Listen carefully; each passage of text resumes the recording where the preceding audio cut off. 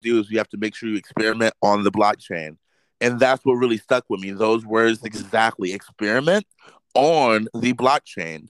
And so with me and with a lot of artists, I think we get into this headspace where we're sitting there and we're like, we want the perfect release. We want the perfect thing. We want to experiment, but we want to experiment at home alone where nobody can see it so we don't fail in public. And we don't want to experiment in open eyes. The blockchain is the exact opposite of that. The blockchain is the public. It's the public space. Everybody in the world can see your experiment. And there was just something about that motto that really stuck with me. This idea that like, hey, you can sit here all you want and think about what you would do on the blockchain and think up cool things, but if you never put them out there, it doesn't matter. So why not experiment on the very blockchain itself? Welcome back to Your Voice First podcast. Today's guest is Khalil Newton, a digital creator who's packing up his studio and moving it from Web 2 over to Web 3. We discuss the different incentive models for creators who produce on Web 2 platforms such as Instagram, Facebook, and YouTube versus creators who produce on Web 3 platforms like OpenSea, Odyssey, and Decentraland. We touch on tools creators can use to monetize on-chain, as well as some of the challenges creators and collectors face in the Web3 economy, and touch on potential solutions. Hope you enjoy. Welcome back to the show, Khalil. Hey, glad to be here. I wanted to kick off the show with a quote from DJ and entrepreneur, the guy who founded Royal, the blockchain NFT music streaming company. So Blau says, if you're an artist experimenting with Web3 and tokenization today, you're shaping the future for the next generation of creatives and empowering them to succeed. Now, I know in the last couple weeks, you dropped your first collection of NFTs, and I just wanted to use this as an opportunity to congratulate you for running these on-chain experiments. There's not too many people, musicians especially out there, that are not only putting their own music on, but after an art on the blockchain. But I've heard that you've been also talking with a lot of your fans, and I'm sure we'll get into that later. But just wanted to congratulate you on your NFT drop and say you are pioneering the way for other musicians and artists to follow. Wow, man. I really appreciate that, honestly. It's been one heck of a ride, if we're going to be completely honest. It's really interesting as somebody who came into this art world during the rise of social media to see this new frontier ahead of us that comes with NFTs. As a creative, one thing that I've been telling people a lot recently is that I probably got more of a ROI, a return of investment, on posting my things to the blockchain in a couple weeks than I did from posting to social media for years, if we're being honest. And part of that was this idea of ownership. So Seeking Closure is the name of the collection. It right now it rests at about 3 pieces. They are visual poems, which are very emotional and very, let's say, vulnerable, if we're being honest. And it was cool to be able to put those posts. It was cool to be able to put those pieces up and be able to actually engage with people who like the pieces and be able to sell them to people, because at the end of the day, it created this sense of ownership within the community.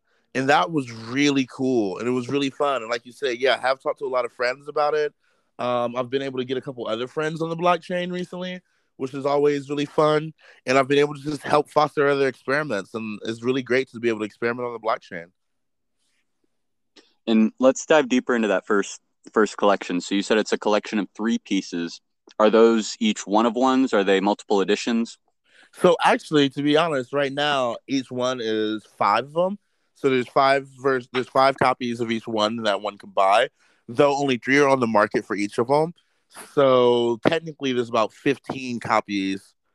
Wait, my math is off. There's 9 copies that are on the market right now, where they were on the market. And then you held back an extra 6 copies in your own inventory that are not for sale right now? Yep, 2 copies of each. So yeah, 6. Yep, there's 6 other copies that are in my inventory that I just wanted to keep for later down the line process. Maybe for gifts eventually, or maybe just so that I can hold a couple of them. Because honestly, one of the weird things you realize when you're creating these NFTs is that maybe you want to hold some of your pieces too. Maybe you like having your pieces in your wallet. Maybe you like to have your own ownership of it too. So yeah, I have a couple of my own, and there's a couple out there. Of the 9 so far, I've been able to sell 4 of them, which has been really dope.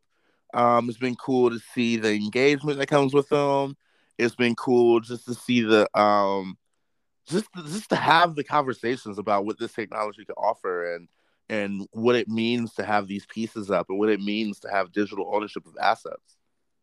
Digital ownership is something I think you've a mental model around Web3 that you've really pushed, and it's something that I remember retweeting from you a week or so back, and I find it interesting that you did come into this with such a heavy presence on social media.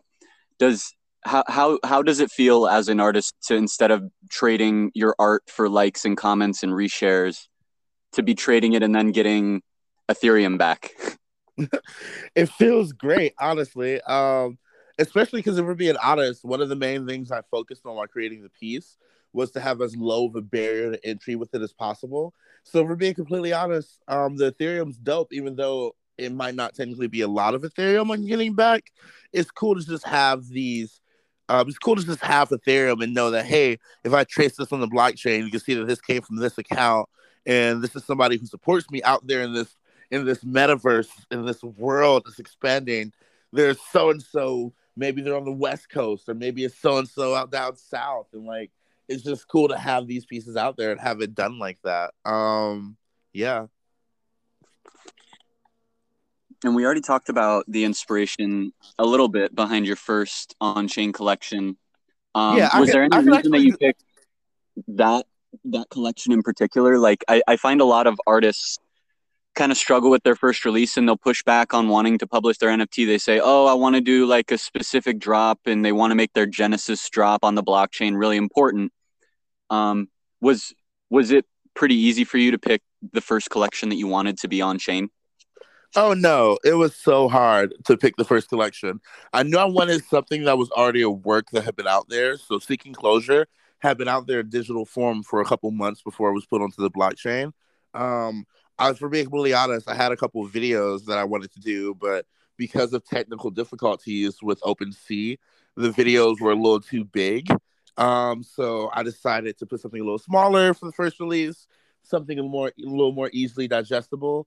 Um, it's weird because those pieces are so vulnerable. There's one in particular that people kind of gravitate towards. The specific quote is, "I had to get back on my meds to get over you," and Mm-hmm. that was like a really vulnerable piece. And I don't know, there's something to me that I like about experimenting on the blockchain with radical vulnerability. And so those pieces, they meant something to me, and they meant something to people when they first dropped. So it was just a synergy of, hey, I'm going to experiment on the blockchain. I'm going to put up pieces that I want to affect you. And it's very emotional, very real, very honest. So let's see what people think about that.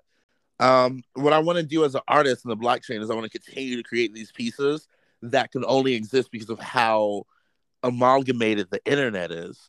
Those pieces would have never existed if it wasn't for my ability to create these digital pieces that can both be emotional and look interesting, if that makes sense. Yeah. I've noticed that you are you're very diversified in your exposure to Web3. You haven't just like put all of your eggs in one basket on Web3 and said, OpenSea is my only on-chain experiment. Like, you've gone out to a decentralized YouTube and published your videos out there. You've minted stuff on OpenSea. You're also exploring some of these open worlds like Decentraland, and just kind of curious of like, how's the exploration down the rabbit hole been going for you? Like, what is there anything fueling this journey, or just like, where are you looking right now? What are the different parts of Web3 that you're playing around in? Oh man, I could go on for a half an hour about that question. I'll try to keep it short. Well, before we even go down into digging into the rabbit hole, I first must admit that, Pat, you were the person who gave me the motto that I've been working with ever since. And the thing you told me in conversation was that what you have to do is you have to make sure you experiment on the blockchain. And that's what really stuck with me. Those words exactly: experiment on the blockchain. And so with me and with a lot of artists, I think we get into this headspace where we're sitting there and we're like, we want the perfect release. We want the perfect thing. We want to experiment, but we want to experiment at home alone where nobody can see it so we don't fail in public. And we don't want to experiment in open eyes. The blockchain is the exact opposite of that. The blockchain is the public. It's the public space. Everybody in the world can see your experiment. And there was just something about that motto that really stuck with me. This idea that like, hey, you can sit here all you want and think about what you would do on the blockchain and think up cool things, but if you never put them out there, it doesn't matter. So why not experiment on the very blockchain itself? So like you said, yeah, seeking closures on OpenSea. I've started to put a couple pieces up on Odyssey, another platform, like you said, kind of a decentralized YouTube. I have a couple of short films up there right now, which I'm trying to, get a little traction for, see what people like. One's a music video, one's this really personal conversation about being a bigger guy that I thought was really cool. Again, these pieces were also on my Instagram, and I'm trying to kind of populate Web3 with some of my more put together pieces before I experiment exclusively in Web3. But yeah, there's something about just experimenting on the blockchain and being part of the cycle. One of the other things you brought up was these metaverses. I'm very interested in the metaverse, if we're being honest. If you ask me, I actually say the metaverse started with Zoom in 2020. That's probably where the metaverse really became a thing, at least in my mind. That's where we started meeting in actual public internet spaces.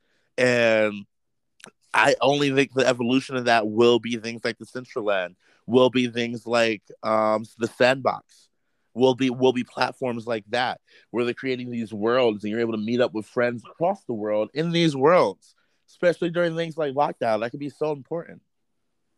Let's talk quick definitions for people that have never done anything on Web3. And both of us have a lot of artists and musician friends that probably have been asking and talking to you about it, and you might have dropped some of these names, but let's just quickly kind of from your perspective, instead of like reading from their website, from the perspective of a creator, what would you say, how does OpenSea fit in your tool belt as a creator and an artist? Well, for me as a creator, OpenSea is a marketplace. It's like one of the first times as a creator you've been able to put out content and have somebody directly support you without having to go through too many middlemen. Yes, OpenSea takes a little fee at the end of the day, a fee that you can adjust, but you're still creating, it's still this digital marketplace where people are able to buy your assets. And to be completely honest, as a creator who's never made a print, selling those pieces were my first time selling something that resembles a print. And it felt to me like I was going to a show or going to an actual marketplace, and I brought out a stand, and it feels like you place your stand on the internet. And you're like, hey, this is what I have. This is what I work on. This is what I do. If you want to support, buy a piece. Tell your friends. Send your friend a piece if you want to. If that piece really speaks to you, it's stuff like that. And that's perfect demonstration. How about Odyssey? Odyssey is something you introduced to me, and I am still just learning about it. What is Odyssey? So Odyssey is a decentralized video sharing platform. Though you can share other things other than videos. It's mostly videos. It's backed by the library token, which is not to get too heady into it, but which is another type of cryptocurrency that's really big on transferring data. And it's this idea of creating this place where there's a decentralized video sharing platform. I don't know how heavy everybody's got into it, but we're going to talk about it.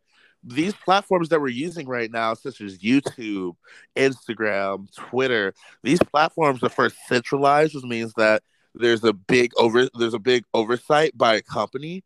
Odyssey obviously has their own company as well, but the interesting thing about Odyssey is that everything is on the blockchain, and they're way less focused on censorship.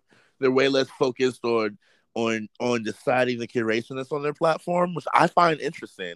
If we're being honest, it's hard for a small artist to get any type of traction on any of these platforms. It's hard to put something on YouTube and get views because there's billions of people using YouTube. And not only are there billions of people, but there's government interests, there's corporate interests, there's prioritization for these bigger corporate releases. There's all these things you're fighting against. While for Odyssey, you might be fighting against some of those same things, but one of the cool things is you get paid in the token. You get paid in library for views and for plays and for follows and stuff like that. And so does your consumer. The people who have accounts and they're watching content on Odyssey, they're also getting paid in that cryptocurrency. Odyssey is just one of the many platforms that are like this. I want to experiment on moving forward, but they were the first one I started using. Like I said, I put a couple pieces on there, got a couple views. I'm thinking about putting some more stuff up on there. To be completely honest, right now I'm not fully on Web3 and not just Web2. So a lot of my channels are kind of mixing the two, and I'm putting things on Instagram and then promoting it to Odyssey and back and forth. But yeah, Odyssey is a really cool platform to kind of see what the next generation of YouTube will be. Okay, so OpenSea is a very straightforward monetization for a creator. You post something on the marketplace, you set up your stand, you sell a thing, and then you get that money directly to you that's coming from the buyer. And it sounds like monetization on Odyssey is similar to YouTube, where you're getting paid out for views and other interaction with your content.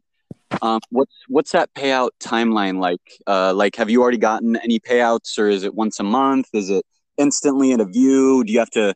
I think on YouTube you need a certain threshold of subscribers to be able to start monetizing. Is it the same over on Odyssey? I mean, if we're going to be completely honest, I haven't checked it in a while, so I'm not too sure exactly what the payouts like. I'm not too interested in getting paid just yet for lots of these works. So I haven't been too invested on it. But honestly, I'm trying to find this just because I'm not focused on the pay yet. I have seen a breakdown about the differences between Odyssey's pay rate and the pay rate of things like YouTube and other platforms. So let me see if I can find this for you. Okay. Yeah. Yeah, that's interesting. Maybe while you're looking, yeah. if you maybe can talk about Decentraland. So that's kind of like, I haven't played around in many of these worlds, but how would you define Decentraland from the perspective of a creator? Decentraland feels like a playground, man. It feels like this open world where you can really explore. So for those who don't know, Decentraland is what you call a metaverse. For those who don't know what a metaverse is, think about meeting places for people in the virtual world. So Decentraland is almost like a Sims or a GTA, but it's all based on the blockchain, specifically the Ethereum blockchain. To go even more specific, it's built on Mana. Um, yeah, it's built on Meta. I might correct me if I'm wrong, but there's also a second one that's built on as well as Meta. But Meta is the major one that it's built on. And so yeah, with the Decentraland, you kind of enter this world. You're with an avatar. You can run around. You can visit art. You can visit cool art museums that have like NFTs up. They had a festival in there a week or two ago where there was live music. You can hang out with your friends. You can buy clothing, which is so interesting to me. Buying clothing for your avatar. That's something that I want to actually get into. I want to create clothing for the future avatars that we will be exploring the internet with. And Decentraland seems like one of those first platforms to try it with. There's also real estate on there, which is mind-boggling. Like you can literally buy real estate in the digital world now because of Web3 and its creation of digital ownership. And so there's just all these really cool ways you can kind of create and live and meet with your friends and meet random people, meet strangers across the world, and have chats about how cool the blockchain is, how cool games are becoming even. This kind of reminds me of when I was young and I used to not be allowed to play video games except if I woke up early. So I'd wake up early and then I'd go downstairs and I'd play RuneScape before school. Before I'd have to go to like grade school and high school, I'd wake up and I'd play RuneScape. But today, none of the assets I owned in RuneScape I really got to keep. So I want to drop in a Decentraland quote now. This is from Decentraland 6 days ago, and Decentraland tweeted out, "All 0x Polygon wearables are now available to be listed, bought, and transferred on OpenSea. View the collection here." And then they've got a link to Decentraland's OpenSea collection on Polygon. And so that makes me think these wearables that you're talking about, I could potentially buy and sell those on OpenSea. So is that kind of how creators you see monetizing? Is it mostly through wearables, or like if a creator's thinking of potentially opening up a shop in Decentraland, how would that be different from, I don't know how much you know about RuneScape, but how would it be different from like a Web2 game if they opened up a shop for their art on Decentraland? Well, it's different in so many ways. The first way is that you don't have to get hired by the company creating the game to work on creating assets within that game. So, so for Decentraland specifically, you have to submit to a board if you want to make wearables. You have to submit to a board your wearable, which has to be interactive with the technology. So they're going to test it out. There is a barrier to entry. Last I heard, right now it's 500 meta, but the DAO, the DAO of Decentraland has just moved a new thing. So where they're gonna make it $500 instead of 500 meta. So that's basically from 2,000 USD to 500 USD. Still a big, still a big barrier for sure, but but that is like basically the only barrier towards doing it. You have to have the creation side of it and know what you're doing when it comes to creating these 3D models, and then you have to have the $500 up front. But once you pay that 500, if you get listed, you can sell those items for however much you want. And just like any other NFT, you can decide if it's a 101, 150, one of 500,000 if you want to. So you can literally create so many different things when it comes to the assets. Um, if I was a creator, there's several different ways I would say looking at Decentraland. One, wearables. Those are so dope. If you want to design fashion, man, let's talk about how this takes away barriers to entry. Yeah, you're paying $500 to get in, but imagine how many hundreds and thousands of dollars you're paying to start a fashion line before you even sell your first piece of clothing. And now you're able to create fashion. You're able to create these cool 3D renderings of dresses and skirts and jackets, and you can have things light up. You can create holographic things on top of your overlays. You can do all these things and have this new world of fashion right there within the Central Land. So fashion's one of them. Like I said earlier, there's art museums where people have NFTs. Think about your digital house you build on something like a Decentraland, or even whatever Meta becomes. You can have these houses of your own. Of course, you're gonna want some NFTs on the wall. You can have shows if you're a musician. You can do concerts in Decentraland. And you can do stuff like that. So there's so many different ways. And we're at the very beginning of it. I'm not too familiar with RuneScape, but I'm pretty sure RuneScape was in its beta, and when it was being tested, I'm pretty sure it would probably look way different than what you were playing as a kid. And imagine where we're at with Decentraland. We're at the beta. We're at the beta. Still, we're still testing it out. We're still figuring out what these games are. Not just Decentraland, but these other games. These play to earn games specifically are a new platform that I think are incredible, and I think that have a lot of promise for the consumer and for the gamer. So we're still at the beginning, and as a creative, I think the best thing a creative can have is a blank sheet of paper or open canvas or a studio if you're a musician with the open beat. You know what I mean? Like we're at the beginning of everything, and everything's so open. You have to figure out what you want to do, and then you have to look for the platforms that are doing it.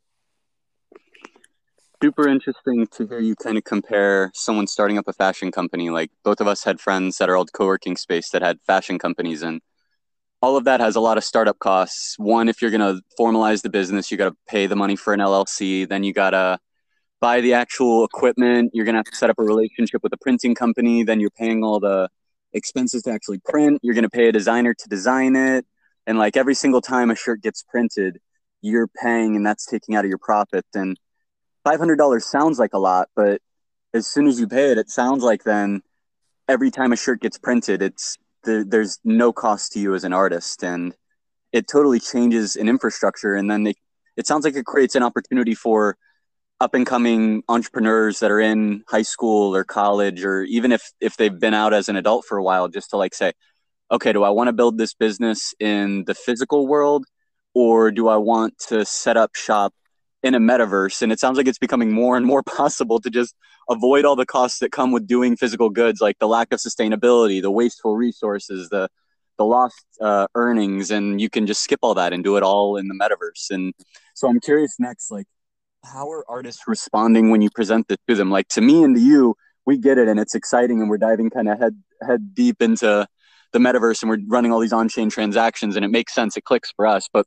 when you're talking to other creators and artists about it, does it click for them, or like is it different for new artists that you talk to? So it clicks for them, but for being completely honest, just because it clicks doesn't mean it works. And one of the things I want to highlight is that there's still barriers to entry to Web3 when it comes to lots of creators, especially creators who come from lower socioeconomic status and backgrounds. So yes, it clicks, and this idea of this virtual world makes sense. But man, there's a lot of friction. There's a lot of friction when it comes from, hey, I want to create on Web3 to, hey, I'm creating on Web3. Something as simple as figuring out a wallet, figuring out how to use MetaMask, figuring out how to put a network into your MetaMask so you're able to do things on the Polygon blockchain. Those things are hard.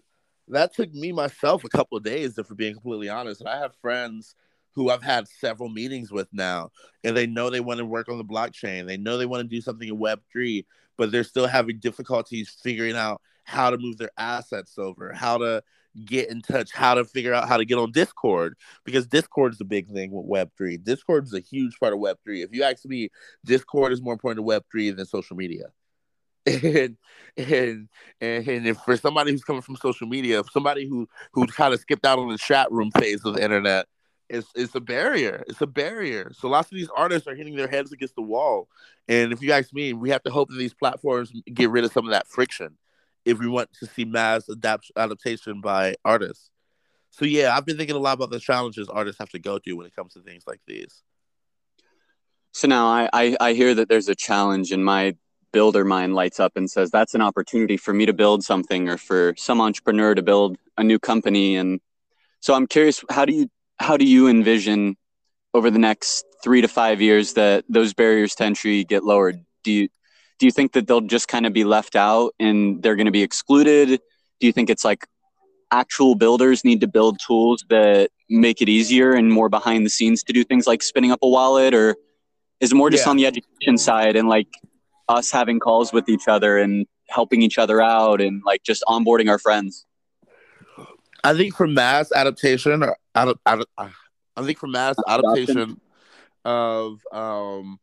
of Web3 technology, we need to minimize how much actual interaction the user has with the blockchain.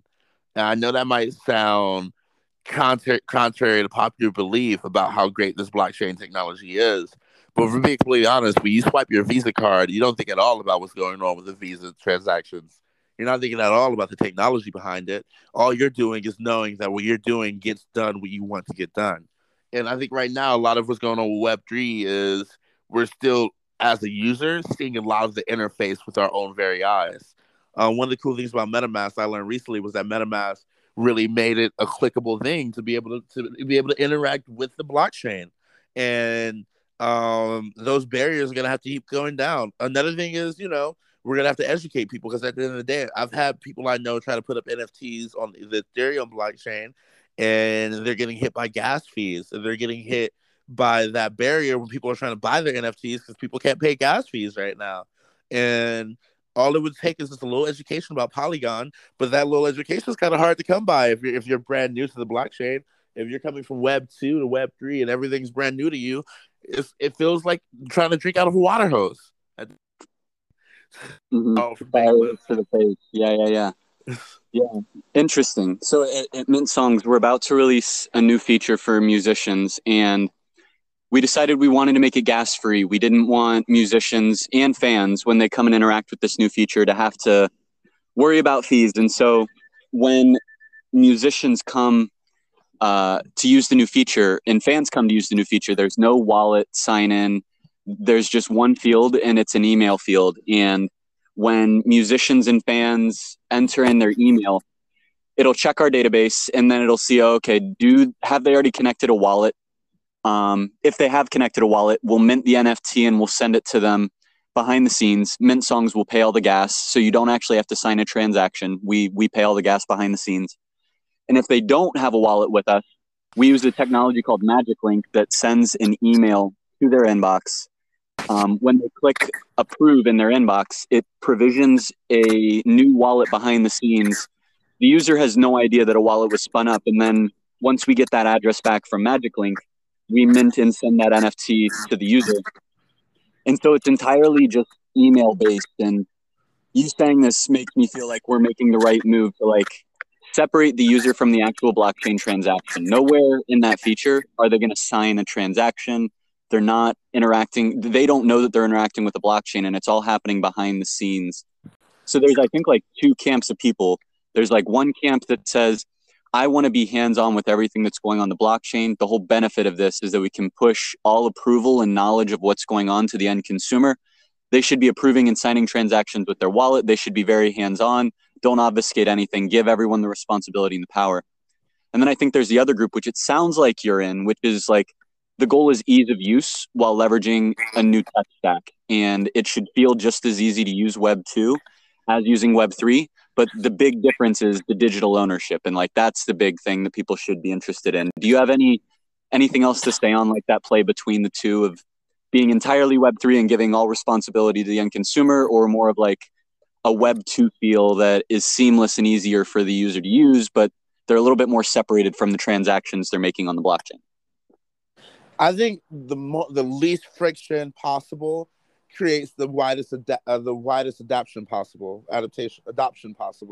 So I believe that I'm part of Camp 2, and I think that it should just be easier.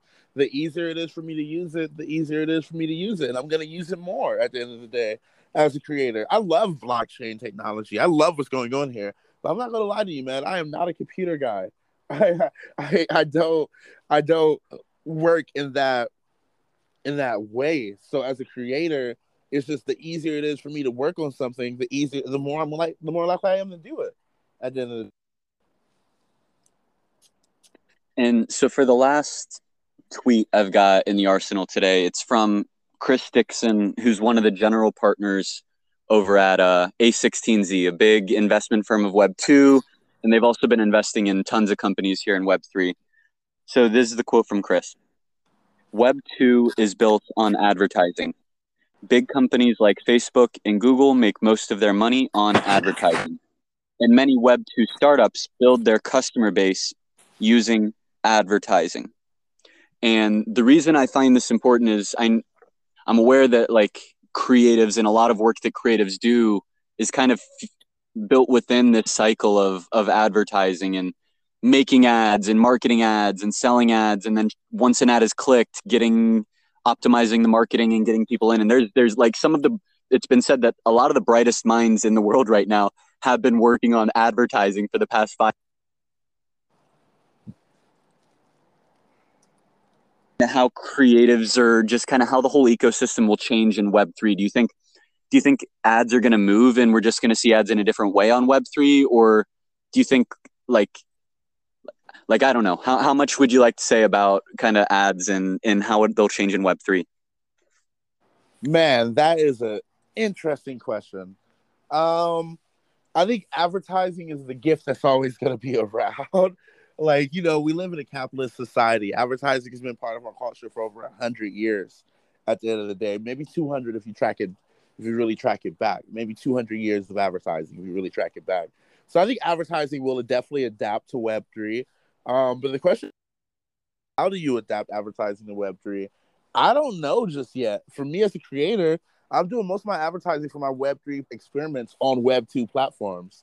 So that's a big part of it. But I'm not too sure yet. I think ads are going to be a thing, but I think we're probably about 5 years to a decade away from that. We have to first we have to see what these metaverses are like.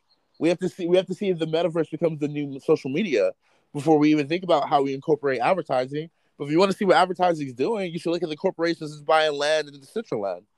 You should look at Atari. You should look at things like that and how they have these spaces and they have buildings and plots of land and they're buying real estate. Maybe that's the new version of advertising, is to have a stake in Web3 itself, if that makes sense. I'm not too sure, honestly, what advertising is going to look like, but I know it will be there. I want to wrap this up with a couple quick fire questions for you, if that's okay. Completely okay. First question, who is a creator that you find is kind of a role model or an inspiration in the Web3 space, someone that other artists can kind of gravitate to kind of get their bearings on how the space is moving? If we're being honest, I haven't found that yet. I'm still searching. I found really cool things in Web3, but I have not yet found a creator that I can point to as like my Kanye of Web3 yet. What would you say is your favorite tool as a creator, the best tool or the most useful tool that you've been using so far in the Web3 space? MetaMask. MetaMask for sure. I use it to search OpenSea. I use it when I'm thinking about minting NFT. I've used it to look up mint songs. Like MetaMask by far is my most powerful tool I've used so far. This one might not be a rapid fire and might be a little technical, but as a creator, is there a blockchain that you have a preference towards in terms of like creating on and publishing your art on? Polygon. Whoa, does that make sense? Polygon. Yeah. That's a great answer. I use Polygon because I wanted to decrease gas fees. Like I said, I sell my NFTs for very cheap, and I want people to be able to buy them and for it to be affordable. So I use Polygon. And last question for you: what is something you're excited about in the Web3 space? Either something that's already here or something that you want to have happen. What's something that's exciting you about the Web3 space? I am super excited for wearable fashion. I'm also excited for PFPs. If you ask me, I think the PFP will be the first major adoption of the NFT Web3 space by the average user. So I'm super excited for PFPs. I remember a couple months ago being on Twitter and seeing all the non-accounts with their freaking PFPs. You don't know who they are. And I'm just like, oh, that's so cool. And I bought my first PFP and I made it my profile picture. And every time I look at it, I'm like, that's so cool. I own that. That's a digital representation of me right there. And I think everybody will be having PFPs by the end of next year. By this time next year, I think everybody's going to have a PFP. And you're going to look like a grandpa if you have a picture of yourself on your profile. Like at the end of the day, you want a cool digital representation because we're back in this weird space with the web where everything's brand new and we're able to do what we want. So PFPs and wearables are my two favorite things right now. I want to double click on that because I feel like a lot of people, when they say there's an NFT bear market right now, they're often referring to the PFPs and people dropping 10,000 NFTs. They're all generated on chain, and like a couple of them were unique. You had CryptoPunks, you had Bored Ape Yacht Club, and then from there you just kept getting more and more and more. And there was an argument for scarcity at first, but at this point there's so many of these different profile pic projects. But you didn't buy from one of 10,000 profile pic project. You got yours from a local artist that you knew that made a one-of-one PFP for you. So I'm kind of curious, when you're excited about PFPs, is there a difference between the collections of 10,000 that are existing and coming up versus talking to a local artist and kind of getting a one-of-one PFP made kind of custom for you, or buying a one-of-one from a collector's set? I think, I'm not in it to flip a profit when it comes to PFPs. I'm not gonna lie to you though. I want a Bored Ape. I've looked at several of them and I've said, damn, I want that. So I won't sit here and act like I wouldn't buy a Bored Ape if I had the money. I would definitely buy a Bored Ape. But no, yeah, I bought my PFP from Kahan. He's a great artist. You can find his PFPs at pfp.ksbe on OpenSea. So if you want to check out his PFPs, definitely go do it. Like you said, he's a local artist. This wasn't randomly generated, so he spent like lots of time and effort creating each image from there. And I find it really cool to have a one-of-one.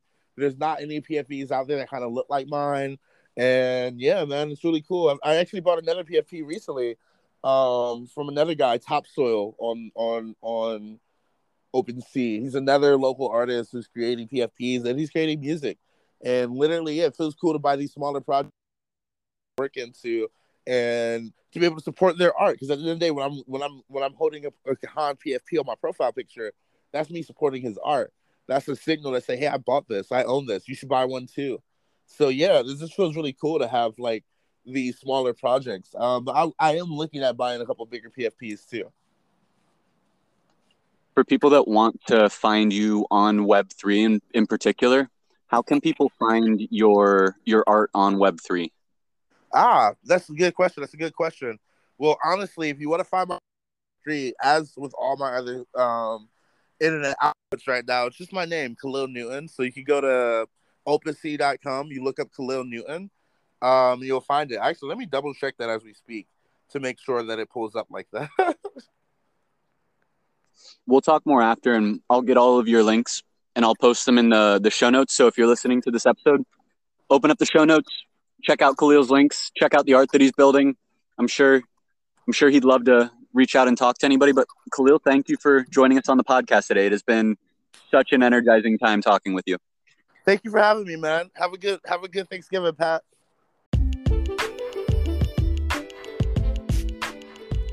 Hope you enjoyed that conversation with Khalil. Check the show notes for any links we talked about during this episode. Hope you enjoyed. Thanks for listening. See you in the metaverse.